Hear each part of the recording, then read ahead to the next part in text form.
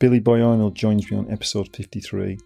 Today we have a little part of blues harmonica history, as Billy lived through the heyday of the blues in Chicago and was a peer of many of the great players at the time, being born just 5 years after the Little Walter himself. He took a couple of lessons with John Lee Williamson, aka Sonny Boy Williamson I, at just 12 years of age. Billy released his first record at the age of 17 and then went on to release 2 songs with Bo Diddley, including coming up with possibly the most well-known harmonica riff ever on I'm a Man.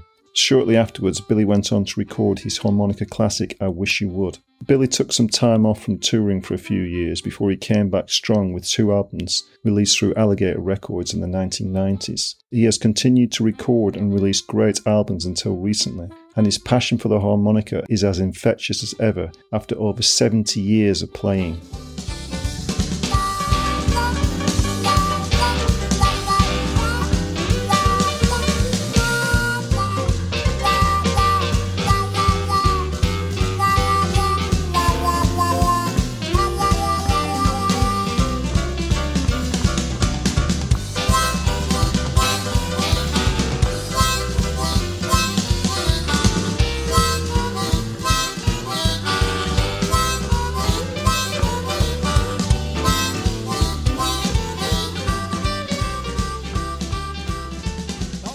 Hello, Billy Boy Arnold, and welcome to the podcast. Hello, how you doing? So great, Billy. So you're a guy who was around when all the Chicago blues was kicking off and all the greats were around. I think you were born in 1935, so you're only 5 years younger than Little Walter, weren't you? Yeah. You grew up with that scene. Obviously you're from Chicago as well, yeah. Yeah. You grew up with that scene. So what first got you interested in the harmonica? Oh, I was listening to blues records when I was 4 or 5 years old, and I liked blues. And then I got interested in the harmonica when I heard John Lee Sonny Boy Williamson's record.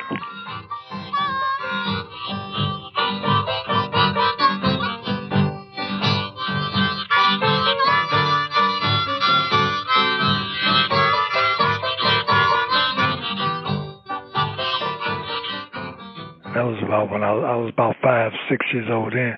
But I didn't know he played the harmonica. I just liked the way he sang.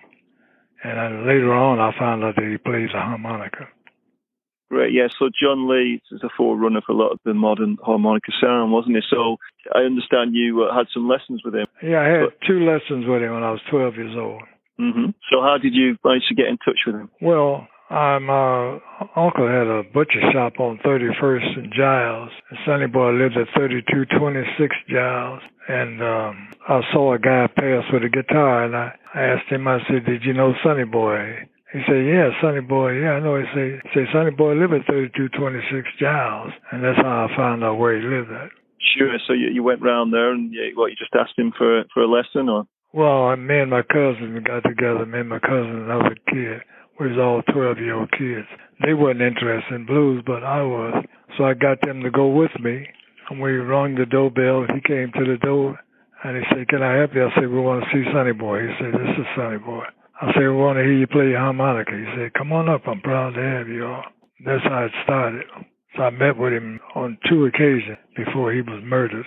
Do you remember particularly what he said to you in the lessons? Anything that stuck with you? Well, he told me, you have to choke it to make that wah-wah, get that blues sound. So you have to choke it. Today they call it bending the notes. But back in them days, all the black guys, the older black guys, called it choking. So you were just 12 at this stage, yes? How good were you on harmonica at this point? I wasn't as good at all. I didn't know nothing about how to play it. Right, so you're almost pretty much a beginner, yeah? So I was a beginner. Yeah. So what was John Lee like then when in these lessons? Was he was a good teacher? Yeah, he was a good, nice, friendly guy, and he seemed to enjoy our company. He had guests at his house, pianist Johnny Jones and his girlfriend. And he took his time up, and he was, teaching us, so we got ready to go. And he said, "Come by anytime." So I met with him one more time before he was murdered. Yeah. And do you remember what you paid him for the lesson? I didn't pay for it. Oh, great. He didn't charge me for no lesson, though. superb, yeah. And did you discover that he'd been murdered, after you went round again, or what was the story about when we came back the third time I came by there, and the landlady said, haven't you heard? He got killed, That's the rough times back then, eh? So as I say, that John Lee Williamson the first was the forerunner to, getting that sort of more modern sound on the harmonica.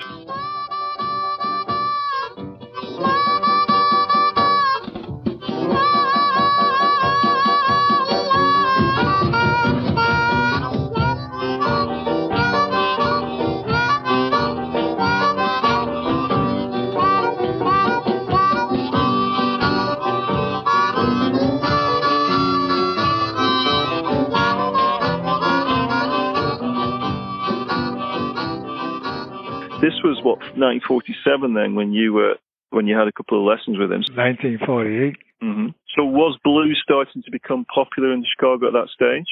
Oh, the blues was popular in Chicago, in the black area, all the time. All through the 40s as well, was it? Oh, yeah. That was the music of the black people from the South. All the black people in Chicago and everywhere else came from the South. Yeah, and lots of immigration into Chicago, wasn't it? And then, but you were born in Chicago yourself, weren't you? You're a native of Chicago. Yeah. Well, they migrated from the South because there was more jobs in the North, and they wasn't under such pressure, Yeah. And okay, and so what about when you started playing yourself around Chicago? What sort of age were you started getting involved playing with bands? Or? I guess I was about 17 because I was too young to go in clubs. You had to be 21 to get in nightclubs. So I guess I was about 17, and I listened to all the blues guys, buying the records, and it's just one of those things that you keep doing it and you keep doing it, and you get the results. Yeah, and so you had a recording when you were 17 called Hello Stranger. I sure did.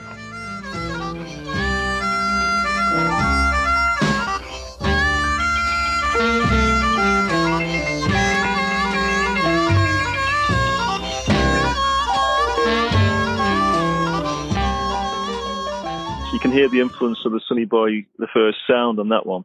Oh, yeah. Well, I was trying. I didn't know any other. I think Lil Walter had just started recording with Muddy Waters. Lil Walter's sound was, becoming popular.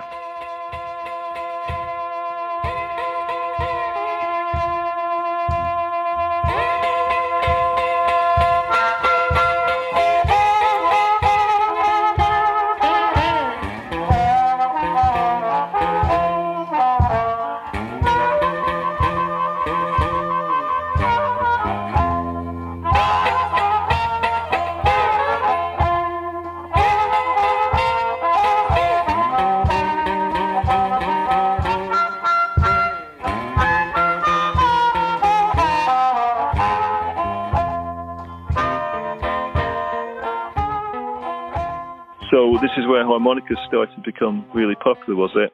Yeah, well, it got to the place where most bands had to have a harmonica in it because Lil Walter made the harmonica so popular. After Sonny Boy, most clubs wanted a harmonica in the band because of Lil Walter and Muddy Waters' influence. Yeah, but you'd already been playing by this stage. So were you were also the singing as well? You sing on this record, Hello Stranger, don't you? Yeah. Well, you had to sing. If you're going to be a blues harmonica player, you got to be able to sing. I didn't know whether I could sing, but I tried, So you're playing harmonica first, were you? And then you sort of, like you say, you kind of realised you had to sing to be able to get into the blues scene. Well, I was singing all the time with the harmonica. Yeah, she fooled me that time. Now I thought she just a dumb girl and could give her most any line. I listened to records, so playing a harmonica without singing, not the right thing to do. If you want to make records and be popular like Sonny Boy and Lil Walter, Snooky Pryor. I mean, you get a lot of harmonica players now who don't sing, don't you? So you think, there's a place for that, or you still think singing and playing the harmonica is something that needs to go together? It don't need to go together, no. You got harmonica players that don't sing, and most of the time if they don't sing, They probably didn't have the aptitude to sing, you know. Maybe their voice wasn't with it. But if you're going to be a blues singer, a harmonica player, a blues singer, and guitar player, you got to sing too, you know. Some of them have it and some of them don't. Yeah, but I guess it helps you become that front man, doesn't it? Which helps you call the shots a bit more. So on this recording of Hello Stranger, I believe this is where you got your nickname of Billy Boy. Yeah, they gave me that name, the record company. Yeah, so that was a surprise to you, was it? That they released a single and then you were called Billy Boy Arnold on there? Yeah, I was surprised. I called them up and they said, "We gave you a new name, Billy Boy." I understand at that age you weren't so pleased with the title Boy, you know, that sort of age. You were. Well, you know, when you're young like that, you want to be a man. You want to be recognized as more mature, you know. Yeah, but it stuck and it turned out well for you, the name, yeah? Oh, yeah, it was all right, you know. Yeah. Well, I guess, you know, Sonny Boy, the first is your big idol, so having Boy in the title, it matched up with that, didn't it? Yeah, right, yeah. That debut single, Hello Stranger, then, did that then put your name on the map? Did that start getting you more recognition and more gigs? Well, it put my name on the map in Chicago. I don't know whether it did all over the United States. But Sonny Boy's wife said, "You're not in the music business unless you make records. So you can be a great singer, great piano player, great harmonica player, but if you never make records, who knows what you can do, you know."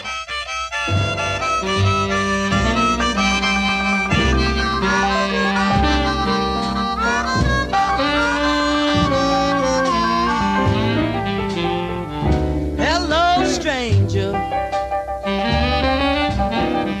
Baby, can you have any company? And you know, it came about that you got to go into the studio to make that record. Through Blind John Davis, who made a lot of records with Sonny Boy. We became good friends when I was about 14 or 15. And he had these friends who were starting a record company, and they were looking for talent. So he introduced me to these people. Great. And did you have your own band then, or did you just have a sort of scratch band? I didn't have a band. I was just a kid, you know.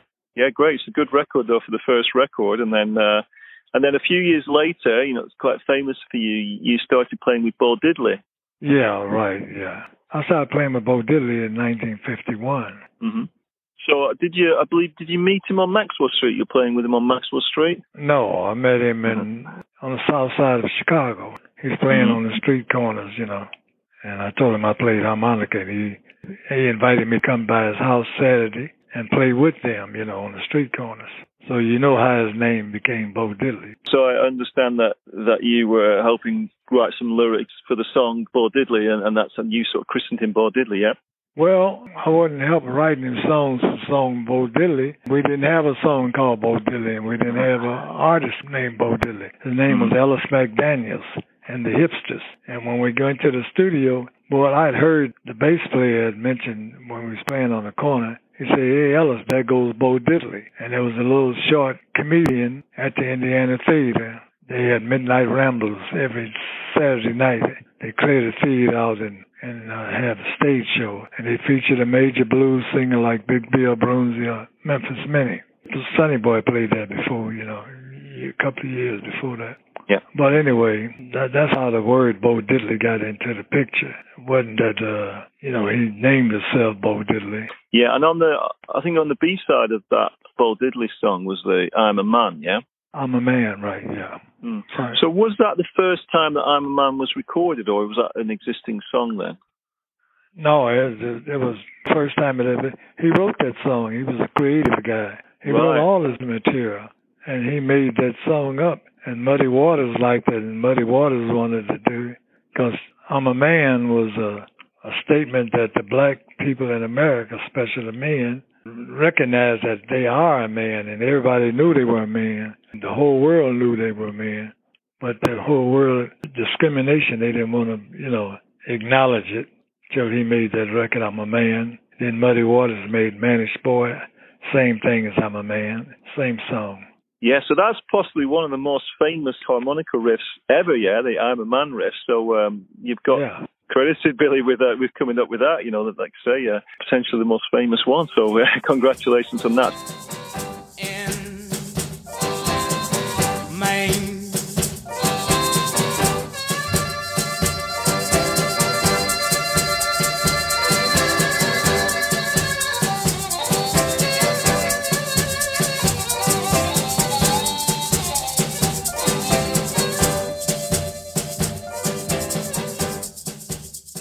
Was that a big hit, those two records for you with Bo Diddley? Oh, yeah, that was his biggest hit was Bo Diddley and the flip side, I'm a Man. And he put that beat, that da-da-da, that was his original. He was very creative and very original, you know. Yeah. Yeah, and a little bit different, wasn't he? He wasn't really kind of straight blues, was he? A bit more, rock and roll? Yeah, well, he had, I don't know whether you call it rock and roll. Some people call it rock and roll, but he had a unique way of playing. And he wasn't just a straight-out blues player. He played different kind of rhythms, you know, than most blues guys. Yeah, great. So it was shortly after this, I believe, that you had a bit of a misunderstanding with Leonard Chess at Chess Records. So those two records were recorded at Chess, yeah, but you had a bit of a misunderstanding thinking that you weren't really wanted at Chess Records, so you went and signed for VJ Records. No, I didn't have a bit of understanding with Leonard Chess. I never had an agreement with Leonard Chess. Mm-hmm. My idea was to make records like Muddy Waters and everybody else. And so I had a song and I went to another record company, but it wasn't a misunderstanding with Leonard Chess or Bo Diddley, you know. Yeah, but that was quite a big move from you because, you know, you just had, a successful single with Bo Diddley, and then you decided you wanted to go out on your own then, did you? Was that part of your reasoning? Well, I decided that before I met Bo Diddley. When I made Hello Stranger, I didn't know Bo Diddley, so I was out on my own then. I made the record. Great, yeah. So then we went to VJ Records, which I think was just across the street, was it, from Chess Records? Right, yeah. Yeah. And is that when you first recorded I Wish You Would?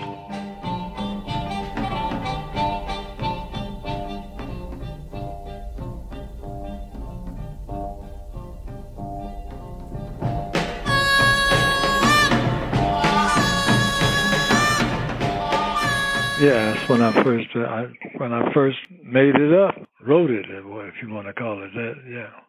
So this is probably your most well-known song, certainly under your name. So that's a song that you've recorded several times. You recorded it back then. Was it originally recorded in 1958? No, 1955. 55. And then you've recorded various versions. So it's been good to you, this song. Is it a song that you still enjoy playing, more recent years? Now, that's the song that put my name on the map. I Wish You Would.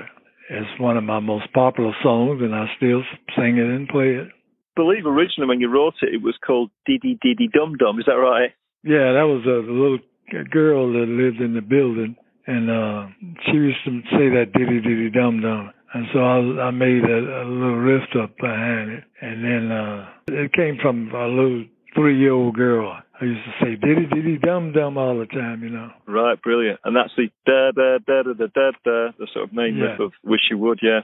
I know you kind of got tied a little bit of that it was a kind of Bo Diddley style riff in the song because that that it was that sort of riff which was also part of the Bo Diddley song, was it? Well, no, it wasn't part of the Bo Diddley song. Jody Williams made the guitar part in it, and it was sort of on that kick, but it wasn't a Bo Diddley song. Because Bo Diddley, when he went to the studio, he didn't even have a Bo Diddley song. His name wasn't Bo Diddley. His name was Ellis McDaniels and the Hipsters. Bo Diddley thing came up when I mentioned that this comedian at the Indiana Theater, his name was Bo Diddley. His stage name was Bo Diddley. Yeah. And that was the funniest word I'd ever heard in my life, and I just laughed. So we're in the studio 3 years after that. He was saying, Papa gonna buy his baby a diamond ring. I said, why don't you say Bo Diddley gonna buy his baby a diamond ring? Mm-hmm. Now, if I hadn't said that, the word Bo Diddley would have never came out, and it wouldn't have been no song called Bo Diddley. Wouldn't have been no artist called Bo Diddley. It just came to my head. I said, why don't you say Bo Diddley gonna buy his baby a diamond ring? Yeah. So in 55, you had I Wish You Would, as you say. This definitely put your name on the map. You became well established then on the Chicago blues scene. Did you? Were you playing outside Chicago as well at this stage? And oh no, I was just playing out around Chicago, you know. Yeah. So was that the case with a lot of the blues artists? A lot of it concentrated in Chicago at that stage. Yeah, Chicago was like starting ground. I mean, a lot of the guys came from the South to Chicago for different reasons, better conditions and make more money, more jobs. And so there was a big audience for blues in Chicago. So you could get your start here in Chicago. And all the major record companies, RCA Victor was recording here. Lester Melrose was in RCA Victor and Columbia. He was recording. They had studios here in Chicago. Recorded Memphis Minnie, Tambourine, and all these people recorded in Chicago.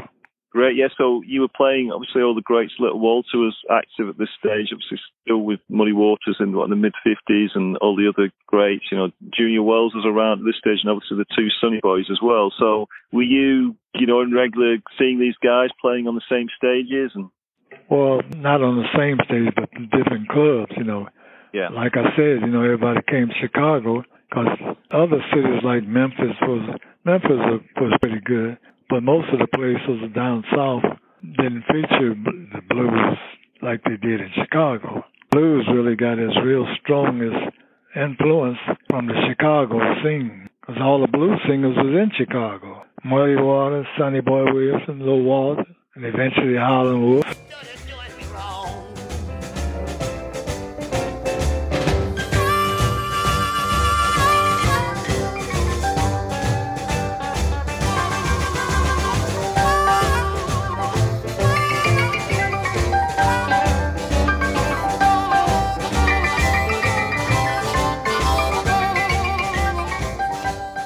So Chicago was like the main place to go if you want to play blues or hear if you like blues.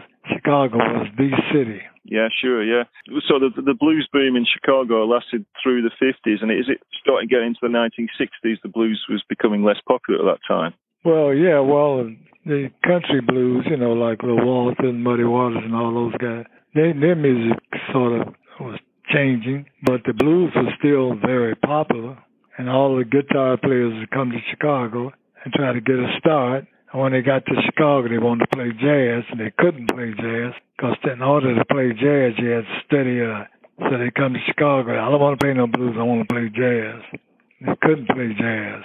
And then through the 60s, you released a couple of albums. I got here that your 1963 album, Blues on the South Side, was that your first solo artist album, or did you already release an album with your name with the sort of I Wish You Would album? I think that might have been the first solo album.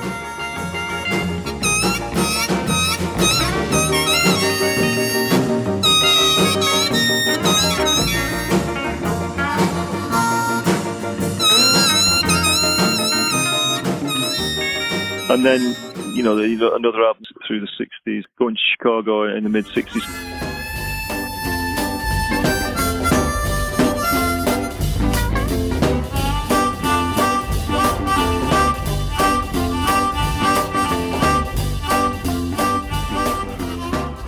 So you still acted through the 60s, but the blues was a bit less popular at that stage, yes? Yeah. I think a lot of the blues artists went over to Europe to start playing. Did you go over to Europe yourself during that time? No, not during that time.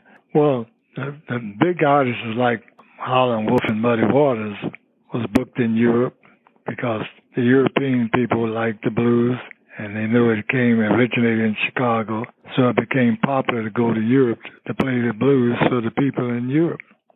Yeah, and in the 60s, of course, famously the British blues boom was big, and the Yardbirds did two of your songs. Yeah, they recorded "I Wish You Would" and "Ain't Got You." I got a woman to the left of me. I got a woman all around me, but I ain't got you. No, I ain't got you. No, I ain't got you. So, right. How did you feel about people covering your songs? I appreciated it. It was a compliment.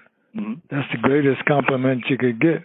Yeah. When other artists like your song well enough to do it. So it was really a great thing. Did you get any money out of it, Billy? Is the question. Well, the VJ Publishing, they took all the money. I got $750 out of it. Yeah. In around 1967 or 68, something like that. See, the publishing company, like VJ, all the money went to them, and they didn't give the artists any money. Yeah, but you didn't feel bad about the Yardbirds because, like you say, it wasn't. Oh no, I thought it was great. I mean, it enhanced my popularity. Yeah. And my name and everything. I appreciated what they did. Yeah, got you some more recognition, yeah. And I believe it's it right that David Bowie also covered I Wish You Would. Yeah, he sure did, yeah. Yeah, great. So obviously he was a massive name. And Tom Jones made a video. Did you ever see that video of Tom Jones, I Wish You Would? No, I'll find it, though. I'll put a link to that on the it was a video. It was on television, and it's called I Wish You Would. Tom Jones did it. Excellent, yeah. Good stuff, yeah. So you were still playing for the sort of 60s and 60s, 70s, and you were still quite active. Where I think in 1975 you were part of the American Blues Legends. Yeah.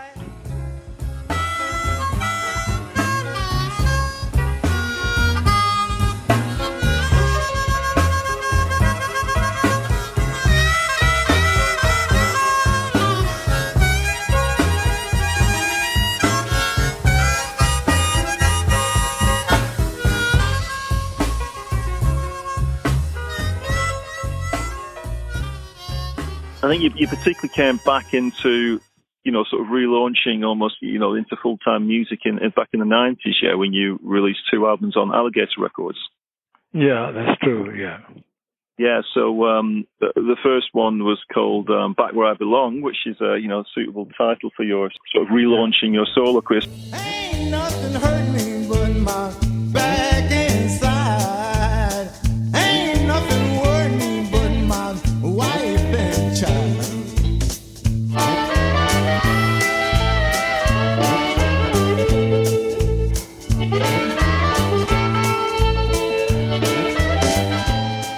So what happened to come about that did you decide then to get back into music full time, or was the opportunity there? Well, I never got out of it, but if you're not recording and not traveling, you sort of like you ain't getting exposure, so you got to travel and record to keep the exposure going, Yeah, so I never got out of it. Sure, yeah. So it got you more recognition getting on Alligator, yeah. And then did you start touring again after you'd done this album with Alligator in 1992? Yes, I sure did, yeah. Sure, yeah. And I believe you wrote 9 of the songs for this album. Yeah, I wrote most of it. The stuff I did for Alligator was 2 of my best albums. The stuff I did for Alligator was the most popular. Yeah. And to me, the best stuff I ever wrote was for Alligator. Yeah, no, definitely. The El Dorado Cadillac album, which is the second album with Alligators, yeah, definitely one of my favorites of yours. And that Move On Down the Road is a great song as well. Don't worry, I'll still be around. I might not even leave this town. I got to find me something else to do. I got to get me somebody new. But no matter where I stay or go, I think I'll move on. You do write songs, as we talked about. You wrote Wish You Would, and you have written lots of the songs you perform. So how have you approached writing songs, and particularly sort of blues songs? What do you feel, what makes a good blues song? To write a song, that you got to come up with something different. And the great blues singers all wrote most of their own material. They didn't have people like, in Hollywood writing stuff for you. You had to have a big name.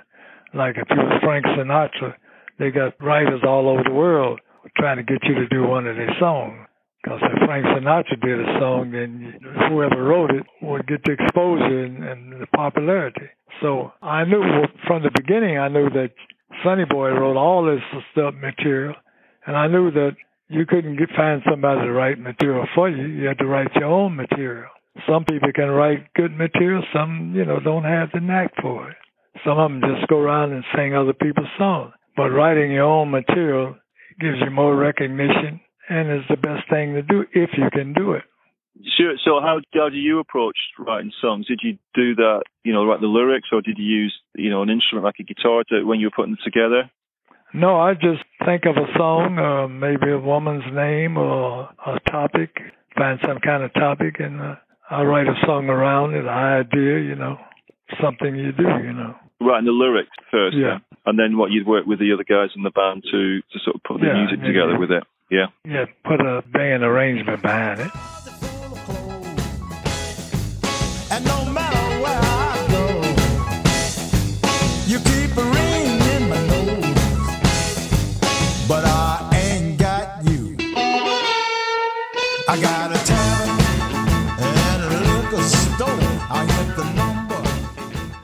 great. So yeah, so you had these two albums on Alligator, which definitely got you, back on touring. And did you then start touring around the world at this stage again? And Yes, I did, around the world. How do you enjoy life on the road? Oh, I enjoyed it. When you're doing it and you got a company behind you that's pushing your records, it's just fun. It's good. What sort of places did you get to? You went across to Europe, and where else did you get to? Well, I went all over Europe, everywhere, And so great. So and after that, another album I've got down here is Boogie and Shuffle in 2001.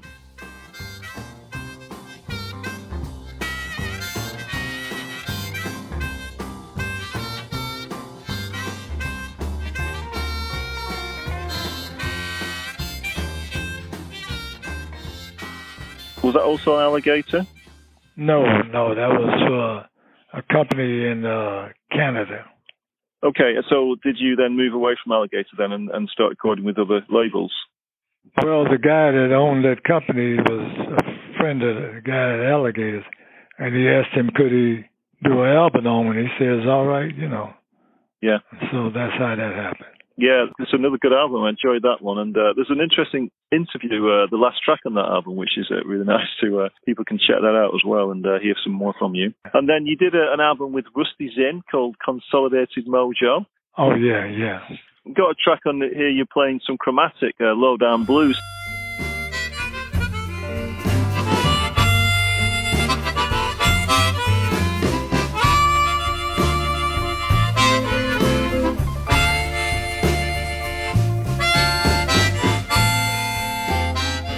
So Chromatic is something you've recorded quite a few Chromatic tracks, haven't you? So how's the Chromatic been for you?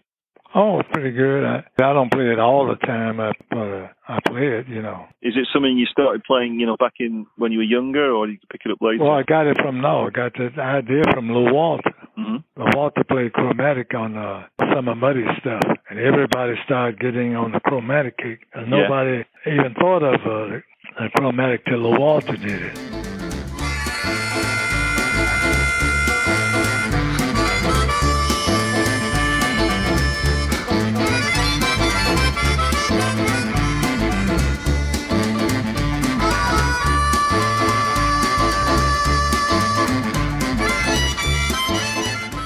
He was the front runner. Whatever he did, everybody copied.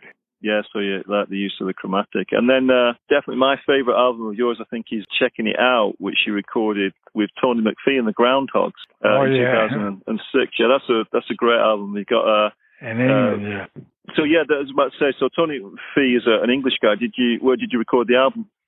It was in London, I think. Yeah, in London, and somewhere in England. I think it was in London. Right, and so how did this one come about? Well, I was on tour over there, and I think the promoter wanted us to do an album. That's how it came about. So were they your band while you were touring in England? Yeah, they were my backing band, yeah. Yeah, no, it's great. It works really well with those guys, yeah. Tony McPhee was a great guitar player, nice guy. Yeah, did you record just one album with him, or was there more? Oh, just one. We did only one. Yeah, that's a great album. I think you captured really well in that album. A lot of your classic songs are on there as well, and Riding the L's on there, which I really like. Is that a train song? Yeah.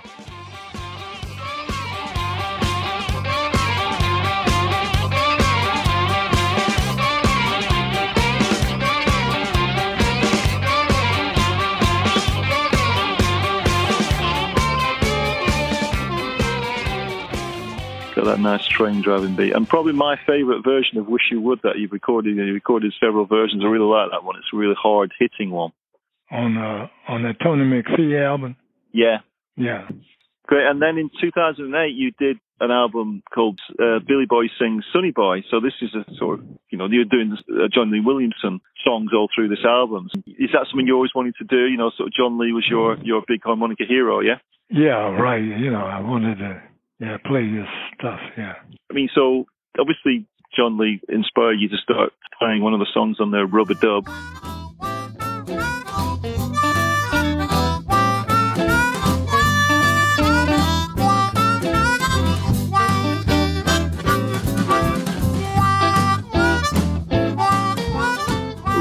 based on Melodic Swing. I think that was one of your favourites of his, yeah? Mm-hmm.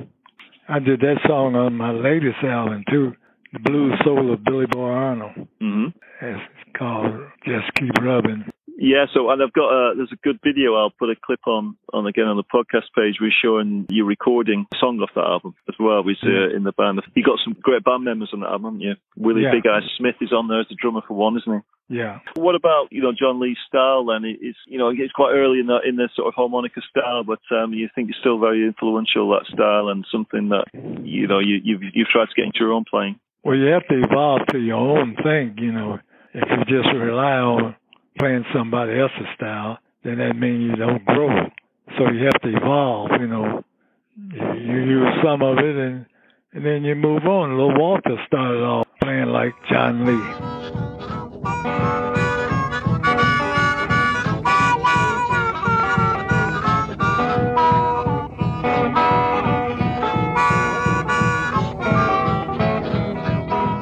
And he evolved into his own style.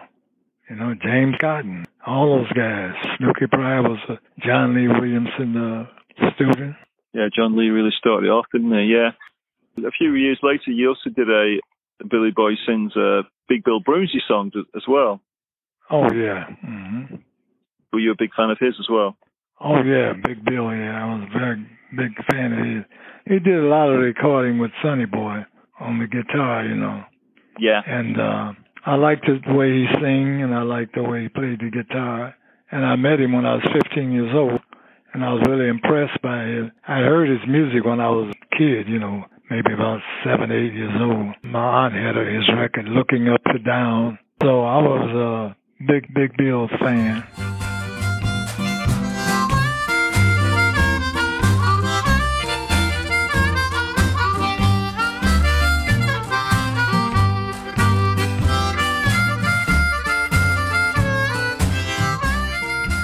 So was it your decision to do these tribute albums to Sonny Boy and to Big Bill Broonzy, or the record company? Or No, it was a guy who wrote a book on Big Bill. I can't think of his name right off.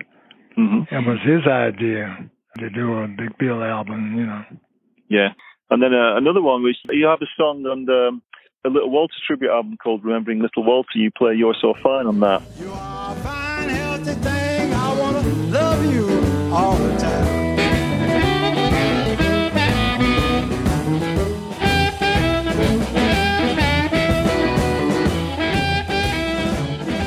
How did that come about with, the other harmonica players on there? I don't remember that one too good. I haven't heard it in so long. Yeah. But it was somebody's idea. Yeah, but a good mixture of players on. Good to get you on that one. And and you, as you mentioned earlier on, your latest album is a Loose Soul of Billy Boy Arnold, yeah? Yeah. So what year is this one recorded? That was recorded, I guess about 3 years ago, so 3 years.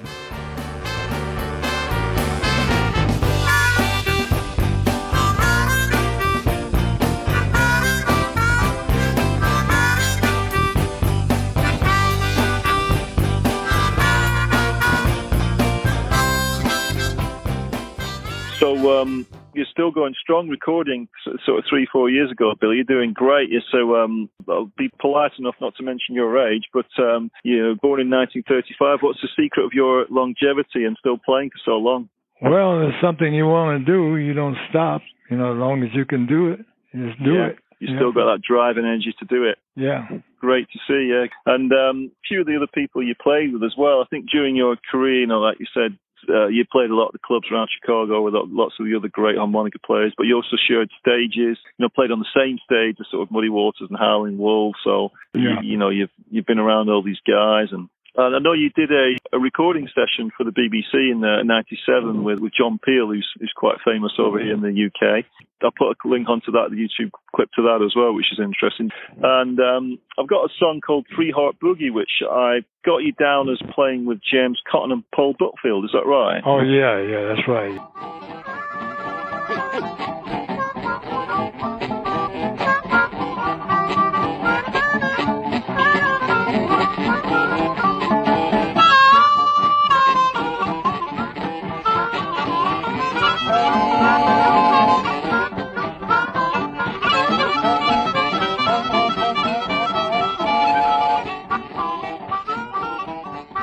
Is that something that, were you all in the studio together and recording that? No, we did that at a guy that recorded called Norman Dayrod, his name, and he recorded us at his house. He had one of those recorders, and we did that at his house. Right, but you were there together, were you? Yeah, me, yeah. Paul Butterfield, and James Cotton. Yeah, that's a good one to get you all playing together, just that jam. What was Paul Butterfield like?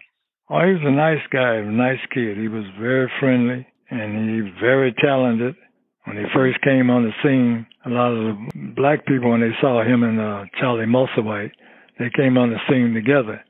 And they were surprised to see they could play the harmonicas as well as anybody else and sing as good as any of the black guys. And they would say, "Oh, you mean to say white people like that kind of music?" I say, "Yeah, they like it." I say, "Yeah, they like that music too, They were surprised because they thought only black people was, interested in it. Yeah, and of course some great white players have come through, and it's funny now, isn't it? Because a lot of the blues players now are white guys, rather than the black guys. How do you feel about that? You sort of, I think the black community has lost a bit of interest in the blues. It's sort of gone to the cost of the white guys, isn't it? I think it's a great compliment, because if it wasn't for some of those younger guys coming along, the blues might not be as popular as it is. Yeah. And so that just shows the influence that the blues had on the world. And it don't make no difference what nationality you are, what color you are. It's a very emotional music, and anybody can do it if they really want it, See, you take a guy like Charlie Musselwhite and Paul Butterfield, they were born to do what they do, They didn't just jump up and say, "Well, I'm going to do this." That was in them just like it was in me, just like it was in Sonny Boy. It just takes, you hear another guy do it, and you realize that you have that same thing in you to do the same thing, Yeah, no, it's great to hear. It's so inclusive, and it's very welcoming that. So, and recently, I think just published just last year, there's a book that's come out on you, written by Kim Field and yourself, called The Blues Dream of Billy Boy Arnold, yeah? So, how did this come about with Kim? Kim mentioned it to me, and I didn't think I had enough stuff to write a book, And him and Dick Sherman kept influencing me. Yeah, you should do it. And so I did it, and it seemed like it came out pretty good. Yeah, superb to get out there. So again, I'll put a link on so that people can find the book. And so Kim Field, well-established writer about harmonica. He's also written Harmonicas, Harps, and Heavy Breathers, I think it's called. So I read that book numerous years ago now. So he does a good job. So did you help write this book with Kim Field? Did you sit together and get things down? Or? Yeah, we got together, and he asked me questions, and I told him, what the stories. And he, wrote it down, Yeah, so you're pleased how it's come out? Yes, I am very pleased, yeah. I think it's good to put Kim Fields in the same category with Lester Rose for R.C. Victor, Leonard Chess, Kim Fields, Dick Sherman. Those are the guys that keep the blues going. I mean, those guys very influential, behind the music. Yeah, I think one thing what Kim Field's trying to emphasize with this book as well is that, and as I mentioned at the front, you've been around pretty much for all the time through, the boom of the Chicago blues, as well as it being your story. You were there for all that time for the blues boom in Chicago. Yeah, so it really captures those times, and you're one of the, the people from that time, aren't you? Yeah. Yeah. So great. Definitely recommend people go and check out the book, and well done to Kim Field as well for carrying on that, writing the blues down. So you've had various nominations for the Blues Music Awards. Are you in? You got the nomination for Blues Music Award for Best Male Artist in 2014. Yeah. Mm-hmm. Yeah. Was that for particularly one of the albums you did? I can't remember exactly which one. But yeah. Yeah. Great. And a question I ask each time, Billy, is if you had 10 minutes to practice, what would you spend those 10 minutes doing?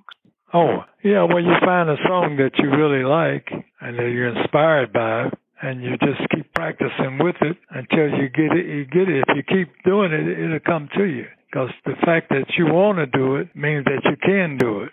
So is that how you started out learning yourself? You listen to records, play along to records, and pick them up that way, yeah? And the fact that if you want to do something like that, that means that there's something in you that is in the person that you're listening to, like Sonny Boy or Lil Walter. So there's something in you that was in them, and if you just stick with it for a while, it'll pay off. Because otherwise, it wouldn't have never developed if it wasn't in you to do it. Yeah, sure.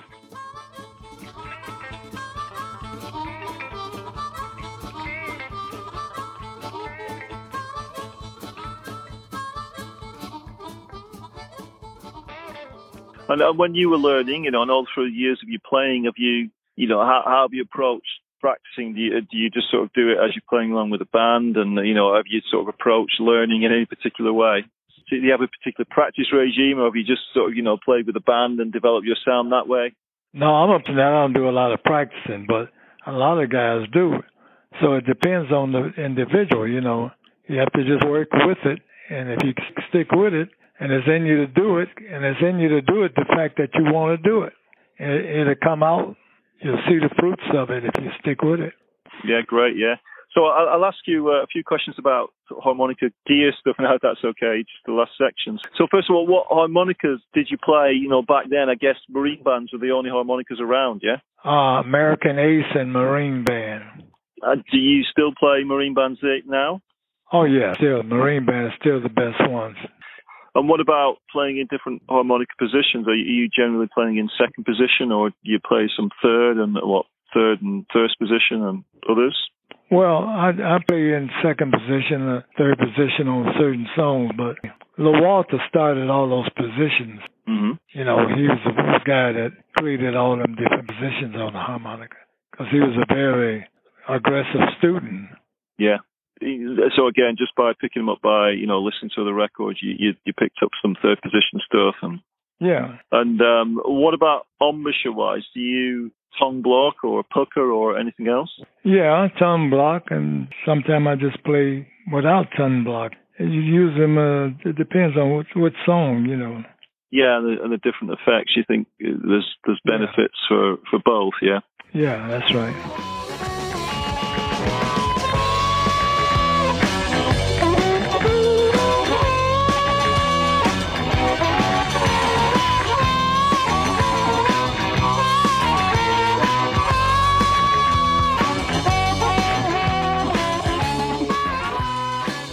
Equipment-wise, what sort of amplifier did you use? Sort of back then, maybe when back in the 50s initially.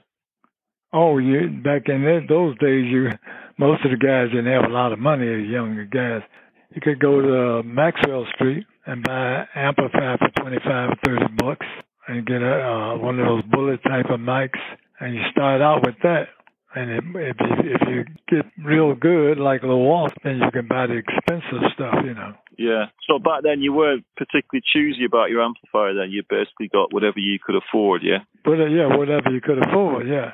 Mm. And everybody around Chicago, whatever Lil Walter came up with, that's the one they would go for, they would buy. Yeah. And some of the stuff Lil Walter would come up with was too expensive for the average guy to buy it, Yeah. Lil Walter was traveling and making big money. You couldn't afford it, But they had amplifiers that was just as good, Yeah. Well, the old tube amplifiers that were being sold, like you say, in Maxwell Street.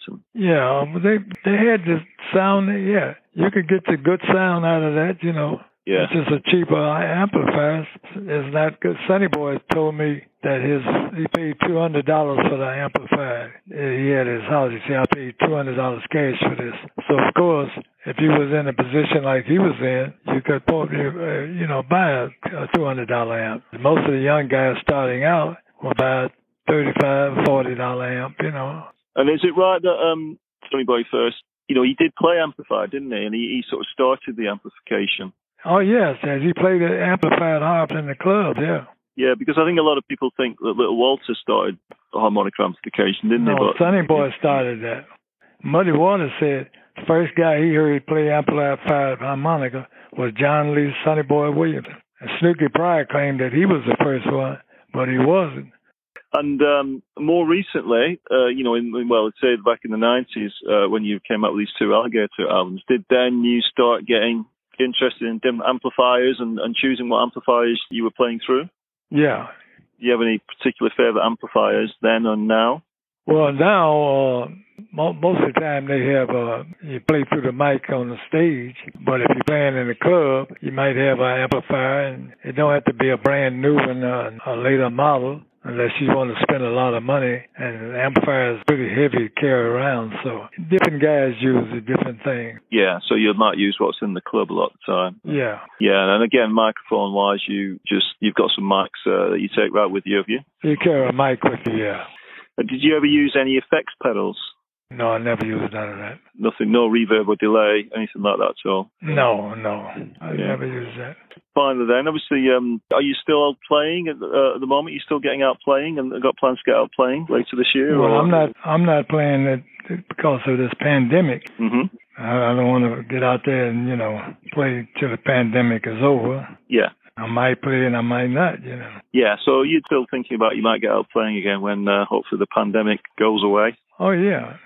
And over the pandemic, have you still been playing some music, or have you been just taking a break from it? Well, I'm still playing, listening to music as I always did, Yeah. Because of the pandemic, I don't want to get out there. What harmonica players do you like to listen to these days? Well, I like to listen to all of the greats. Anybody that's saying anything on the harmonica, I listen to them, yeah. Yeah. Because you can always get ideas, Yeah, so you're still interested in listening to harmonica players now, not just the older guys. Yeah. Any of the new guys come out, I listen to them, Yeah, anyone I should check out there? Well, they got so many that haven't made records. Most of the time you check out the ones that made a record. If they make a record, you make a record in Chicago, that record go to England, Japan, or wherever. Yeah. And so you hear that, and you buy the record, and you listen and say, oh, this guy's great. Or if they playing with a known band, then you know what to listen to. Yeah, superb. So thanks so much for joining me today, Billy Boy Arnold. Okay, you're welcome. That's episode 53 done. And so grateful to get great Billy Boy Arnold on the show.